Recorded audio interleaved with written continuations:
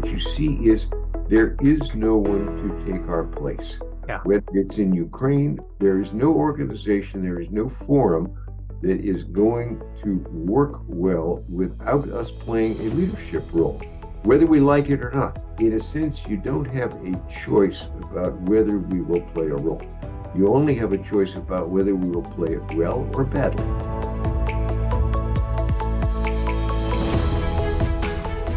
Welcome to the Global Minnesota Podcast, connecting, informing, and engaging Minnesota with the world. Our mission is to advance international understanding and engagement in every corner of the state. We do this with a variety of programs, including our public events, K-12 education programs, Great Decisions discussion groups, and professional exchanges. To learn more, visit our website at globalminnesota.org. I'm Nicholas Hayen, Marketing and Communications Manager for Global Minnesota. Earlier this year, Global Minnesota had the honor of welcoming the former U.S. Ambassador to Afghanistan, Algeria, and Bahrain, Ronald Neumann, for an in-depth public conversation about the critical need to modernize the U.S. State Department. He provided an in-depth summary of the ways in which we can better support our diplomats abroad and the implications of this important work here at home. You can catch that recording in one of our previous podcast episodes or on the past events section of our website. So on today's episode, we're bringing back Ambassador Ronald Neumann to continue the conversation about his diplomatic career, careers in the Foreign Service, and a behind-the-scenes look at life as an ambassador. So, Ambassador, welcome to the podcast. It's a big honor to have you here. Thanks very much. It was fun to be with you in person and good to be on the podcast. Yeah, and it was a really, really great presentation. I urge everyone listening to it to go back and listen to it again. You do a great job of making what could be a very boring conversation about diplomatic bureaucracy, and you make it fun and exciting. Well, that's great to hear. Thank you. Flattery will get you almost anything. Hey, that's pretty useful skill in the State Department, isn't it? Absolutely. Great. So then could you just briefly summarize your career a little bit and what really inspired you to join the Foreign Service in the first place? Well, in my case, I had a somewhat internationally oriented family. My father was an Austrian immigrant who came out of concentration camp, got to the States, and eventually became an American citizen and a U.S. ambassador, in fact, a three-time ambassador. My mother was American way back, but actually born in India because my grandfather worked there in various capacities. And so there were always international influences in our house. And I got the bug pretty early. As far as my career, aside from a certain deviation to Vietnam as an infantry officer at the beginning, my diplomatic career was largely spent in the Persian Gulf and Arabian Peninsula. I served in Iran before the revolution. There, I served in Yemen and the United Arab Emirates. I was ambassador to Algeria, ambassador in Bahrain. Went to Iraq during right after the second Gulf War to help out. Ended up staying there almost a year and a half. A lot of operations with the military, and then my reward for Iraq was to go to Afghanistan as ambassador. It's certainly a reward in some sense, isn't it?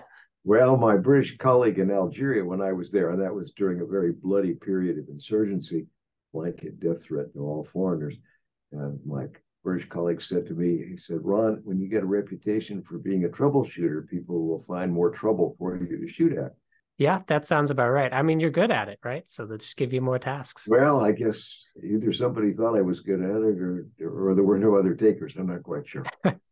Well, we'll get into some of the differences of those posts in a bit, but I really wanted to hear what are some of your most interesting stories or inspiring stories from your career? Well, my first time in Afghanistan actually was not in the Foreign Service. I had a 3.5-month delay between graduate school and the Army. So my wife and I went to visit my parents because my father was then ambassador in Afghanistan. Makes us one of only 3 father-sons to run the same embassy.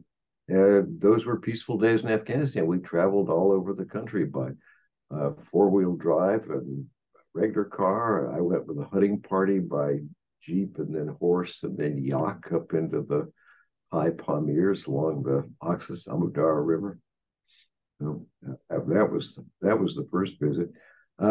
It's diplomatic life's funny. In some ways, I think some of the things that are most important that you do are the negatives, the things that don't happen, or the dumb ideas or the crises that you avert, they often don't make as good a story. We were pushing for more human rights in Algeria. It was a very bloody period. The government was partially open. There was quite a vigorous press, but it was always under pressure. At one point, the government closed the newspaper.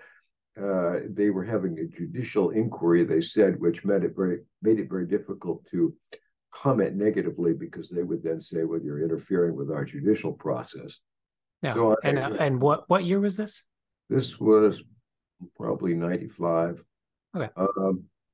And so I agreed with the several editors. They all published different papers, but they published in the same building. That I would go do a tour of the building, and I would stand in front of the door of the newspaper that had been closed, and they would all take pictures of me and put them in the paper. So it would be a very clear sign that the United States cared, but not one the government could object to, because I hadn't said anything.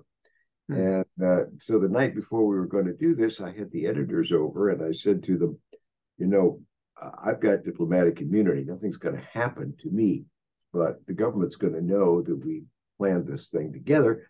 And, this could end up being retaliation to you guys. Are you sure you want me to go ahead with this?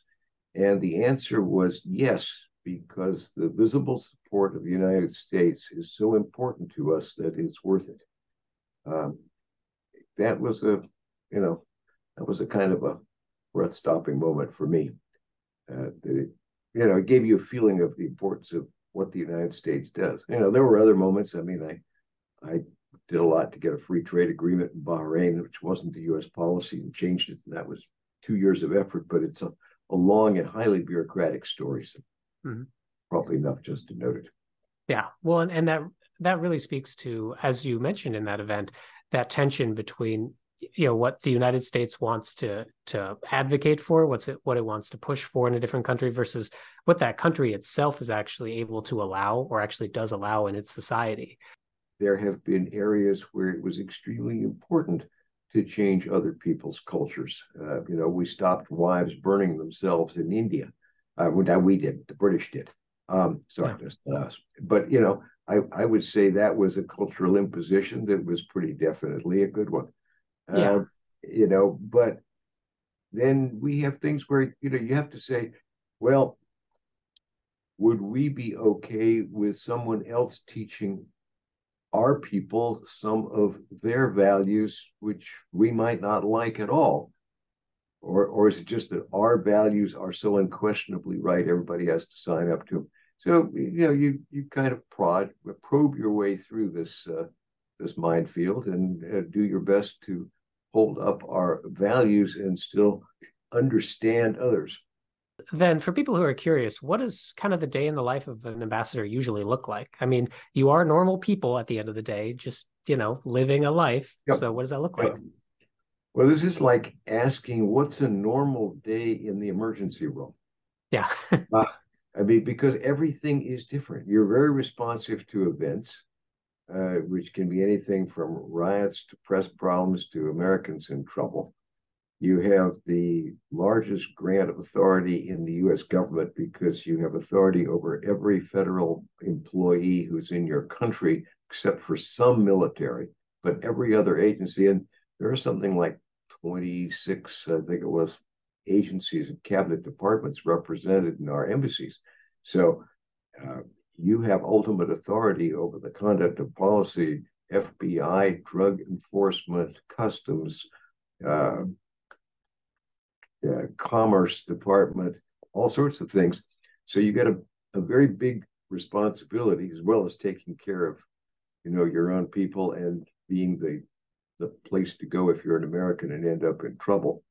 So anything and everything that happens in any of those areas can land on your doorstep, and you never know when the day starts, which one you might have. There are a lot of social events. Some of them can get a little tedious. Some of them, people could think, well, it's great going to cocktail parties all the time. Well, if you do it 7 nights in a row, it ain't so great. The other thing is that for a diplomat, particularly an ambassador, these are working occasions. they're not an efficient way to do business, but sometimes they're the only way. So practically every party I would go to, I would have certain things in mind. Who's coming? What do I need to know? What might they tell me? How do I get a few minutes, even if it's just 3 or 4 minutes, with somebody interesting at the reception, who I might have to wait a week to see in an office setting, and ask them a question and get an answer, and maybe try the same question on two or three others to see whether the answers stack up. So it's great. Now sometimes a little odd. I remember coming out of an evening at the British Embassy in Algeria. They had some visitors in, so they had a very very nice, typical diplomatic dinner with good food and candelabra and a polished wood table. And then we walked out, and the courtyard was filled with armored vehicles and guys and guns all rushing around, organizing the convoys to take each of us back to our respective houses, Wow. because we were in the middle of war. Yeah, it's wild to think that you could still have those types of, receptions where everything seems normal and fancy, but just right outside the building is, We did a managed Marine chaos ball. essentially. We did the Marines have this tradition once a year. They do a ball, and every Marine detachment and embassies, and they're the ones who guard our embassies overseas. They try to do this.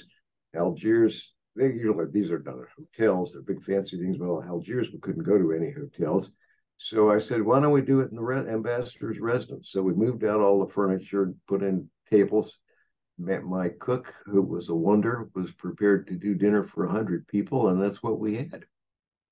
Yeah, and I think it's interesting you point out that these aren't, sure, they sound like elegant, wonderful cocktail parties, but it's work. Like you have to manage people, and Yeah. these are the rare opportunities you get to talk to some individuals. And that's why this type of diplomacy is actually really important and kind of an understated value that you're not just there to have fun. You're there to work, like you said, and Oh it's yeah. more than just the person to person communication. Yeah. You're also just managing the building of the embassy itself and all the little office pieces within it, or at least Yeah. overseeing that process. Yeah. Oh, I mean, you do have some pretty good staff usually, and great deputies, several of whom became ambassadors later.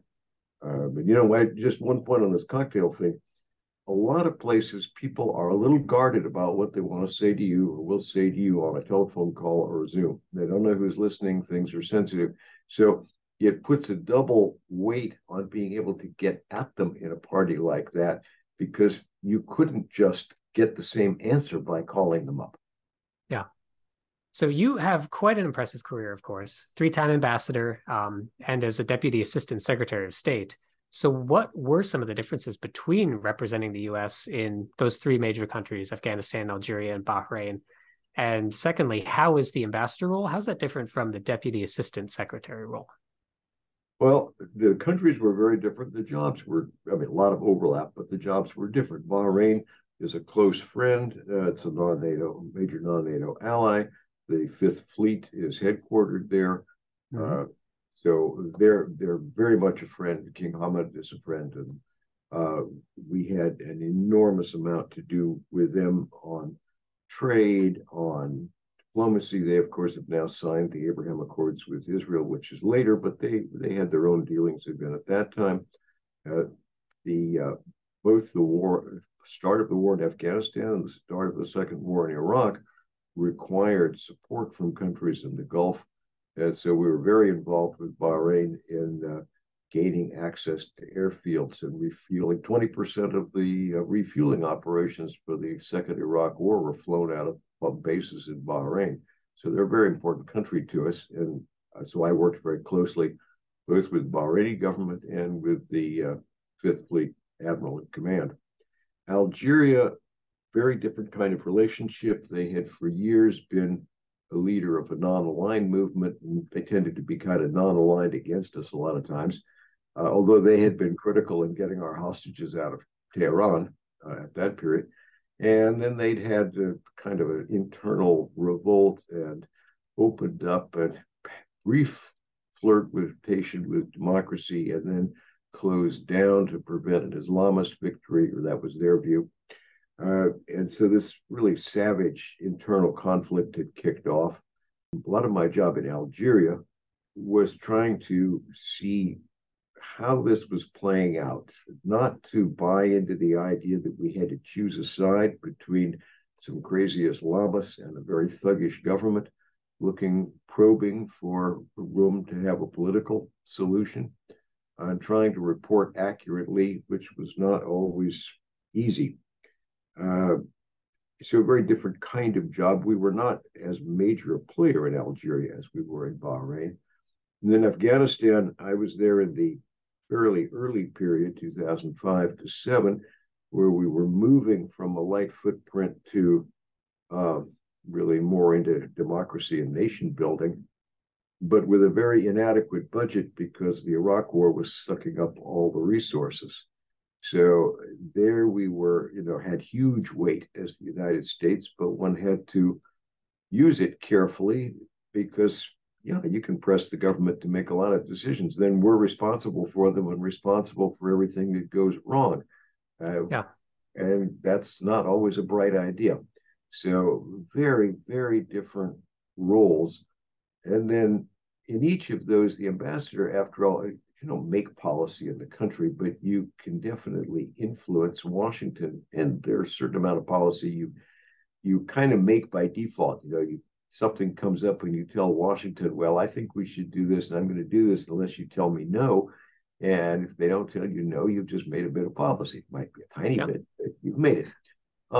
When you're deputy assistant secretary, you're a senior person, but not the very top of the train. You're what, the secretary, deputy. You're about the fifth rank down from the secretary of state. Which is getting up there, but there's a whole lot of people at that level as well. You can get carried away with this.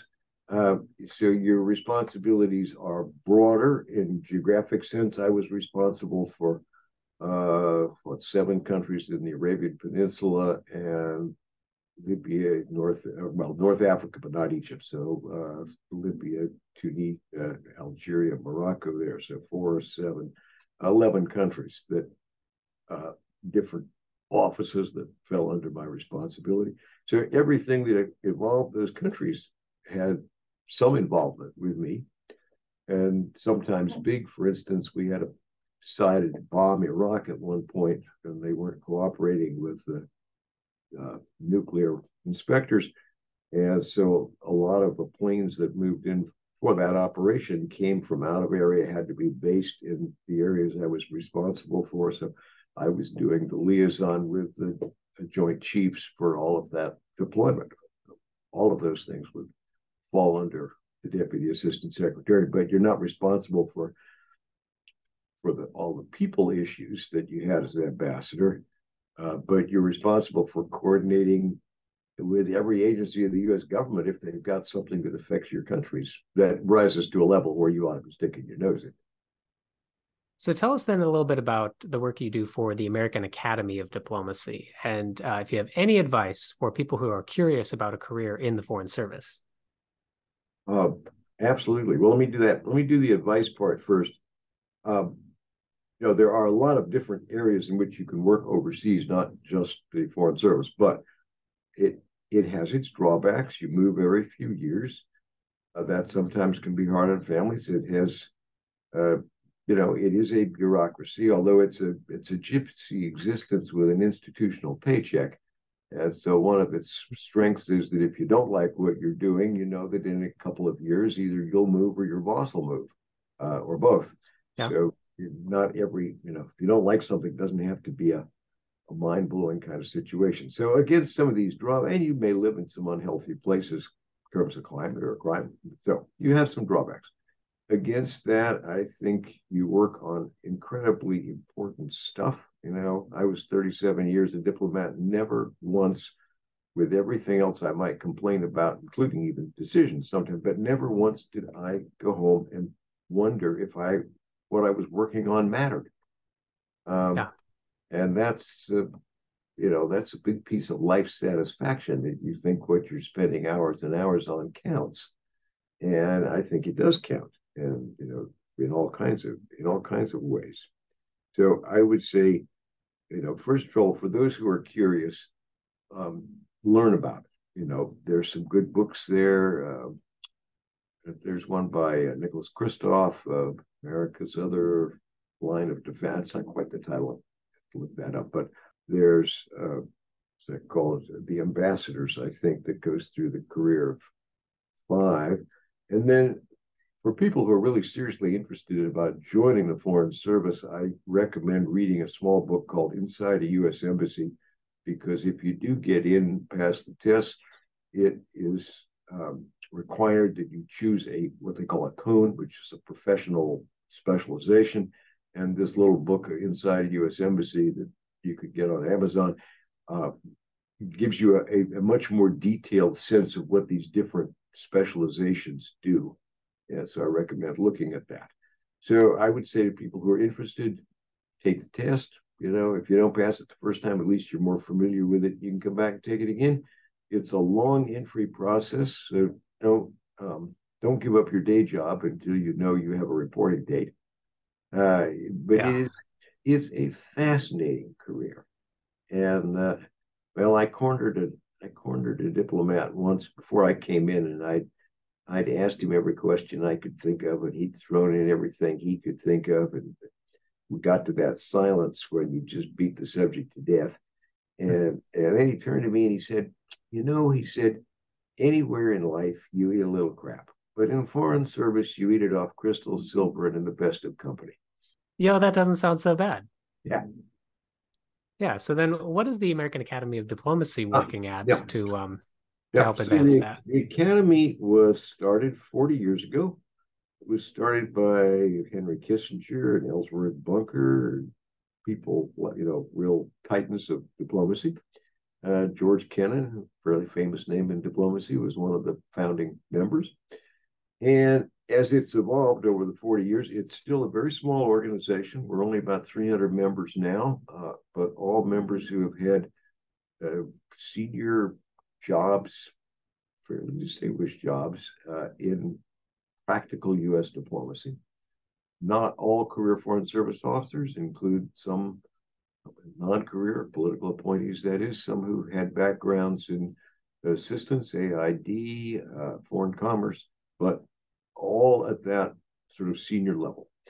It has really 2 missions. One is talking to Americans about diplomacy, why it's important, why it should be supported, what it is. And part of that mission is the program I came out to talk to people in Minnesota. Also, there's a podcast, American Diplomat, comes out once a week. A great podcast about diplomatic life, if people are interested, and really quite amusing usually. There's another that's winding up, but has 80 episodes out there, called The General and the Ambassador, about civil military cooperation in wars, but also in things like Arctic policy and Southern Command and smuggling. So a lot of programs talking about why diplomacy is important. The other half of our work is looking for improvements in American diplomacy. Some of that is studies.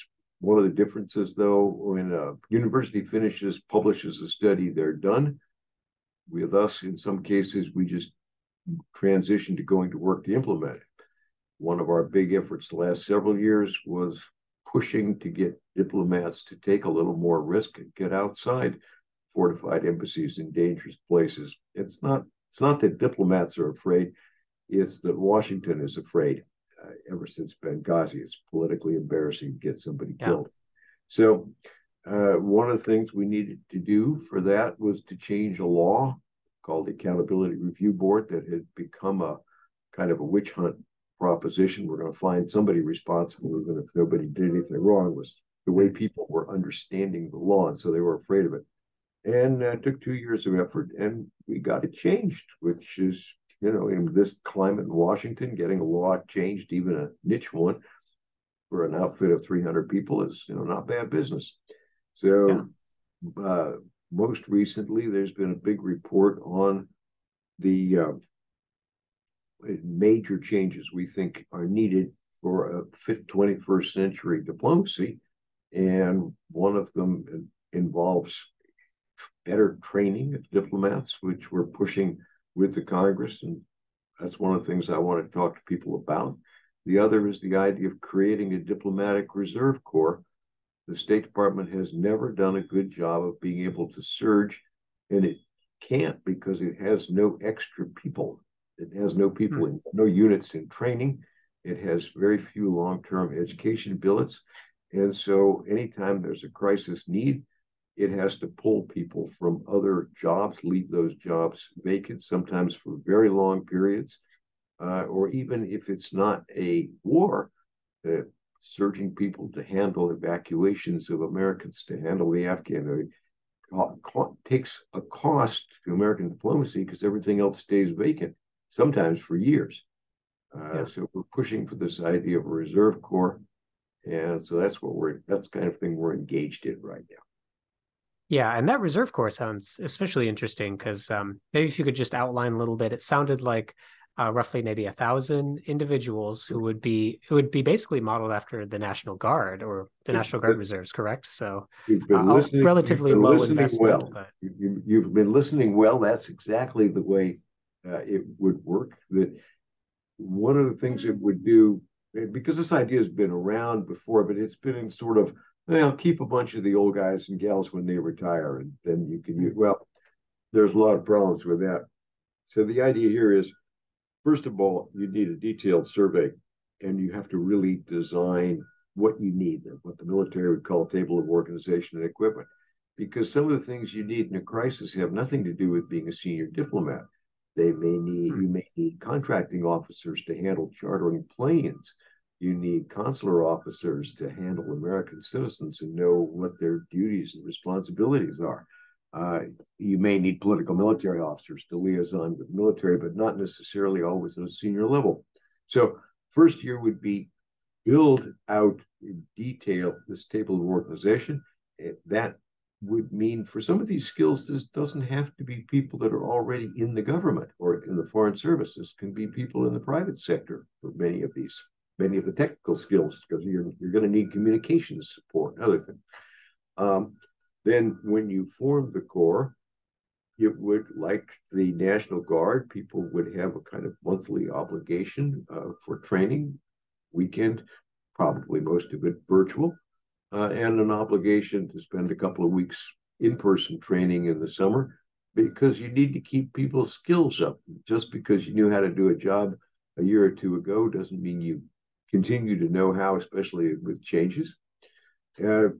And then, like the National Guard, you would be required, if called, to mobilize. So it's not, how would you like to work next summer and, filling the consular section in Paris. This is, no, I'm sorry, this is, we need you in outer Mongolia on Wednesday, and here are your tickets. And so when you're needed, you go. And you're like the National Guard, your employer has a requirement to take you back, so that you can do that without being crazy. It would have a 3-year term of, as we envision it, 3-year term of enlistment, and then renewable if both sides agree and want to.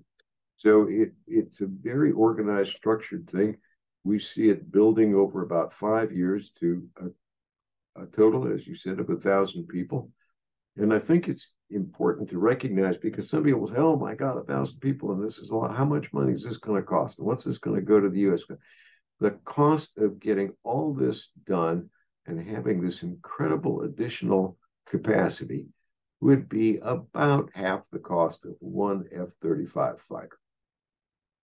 And we certainly have a couple of those around for understandable reasons. But the actual amount of money is quite low. And of course, worth repeating again that the entire foreign affairs budget is less than 1% of the federal budget in the first place. Absolutely. Yeah, I think that's a very exciting, interesting program. I think you're going to have a lot more than 1,000 people interested in that. Just talking to a few people who were at that discussion, you've got at least a dozen who would already sign up just for Minnesota after one conversation. Well, all we got to do is get the Congress to pass the bill. And it'll be a lift, because this is a very difficult political environment. People are concerned about, all kinds of things, including monetary, but I think they need to look broadly at some of the problems we've got right now. If you want to get a passport, it's what, 5, 6 months wait. There were reasons for that. COVID shut everything down. People have to have security clearances. They're trying to hire new people, but it's very timely. If you had this reserve corps, you could mobilize them to do passport issuances to fill the gap until you get the backlog down and people on board. You've got huge visa lines overseas, and people might say, well, why do I care about whether those foreigners can get a visa or not? But, if you're a rich Indian businessman who wants to take his family to the States and spend a lot of money in our economy, or send their kids to school here, and, that's thousands of dollars in every state, millions of dollars in every state in the nation in foreign education. And it's, well, sure, we'd be happy to look at your visa application. Here's your appointment in a year. This is costing us real money and real friends as people decide they'll, take their vacation in Australia and send their kid to Great Britain. So having this reserve corps to fill these kind of gaps, as well as wars where we have never done well. We had the big so-called big surge in Afghanistan. I was on one of my many repeat trips to Afghanistan after I retired. I remember one division commander saying to me rather scornfully, I feel the civilian surge lapping at my ankles. He was not real impressed by what we could generate. Yeah, well, you've hinted at it a little bit, but maybe let's just, as a final question, go into a little bit more detail of why a modern American diplomatic corps is so important here at home. Why is engagement and leadership in the world so important overall? To begin with, it affects the welfare of every American. Certainly immediately those who go overseas that need help, but huge numbers of jobs depend on foreign comers. I was looking at the statistics for Minnesota where I was up. It's about $25 billion a year in Minnesota's economy in foreign exports. And 25. Wow. And 25 isn't that, I think, about 20% of the total? It's about 20% of Minnesota's economy. And that happens because we have a comparatively stable world in a lot of places, and because of trade policies. So a huge amount of American well-being depends on a stable world and stable commercial ties. And one of the things you see is that America is condemned to lead. I don't know that any major power has ever been less interested in leadership than the United States. But we're sort of condemned to it because what you see is there is no one to take our place. Whether it's in Ukraine, whether it's there is no organization, there is no forum that is going to work well without us playing a leadership role, whether we like it or not. In a sense, you don't have a choice about whether we will play a role. You only have a choice about whether we will play it well or badly. But not playing it will also lead to consequences for the United States. So you either have a policies that play well, but policies have to be executed by somebody. People go to whether it's climate change you care about or trade, you see a big meeting and people come out of it with a resolution or a policy or a treaty sometimes. Well, that represents thousands of hours of work by diplomats and thousands of hours by people in different embassies with individual countries. And then the leaders come together and maybe they'll hammer out the last 1% that's difficult and sign.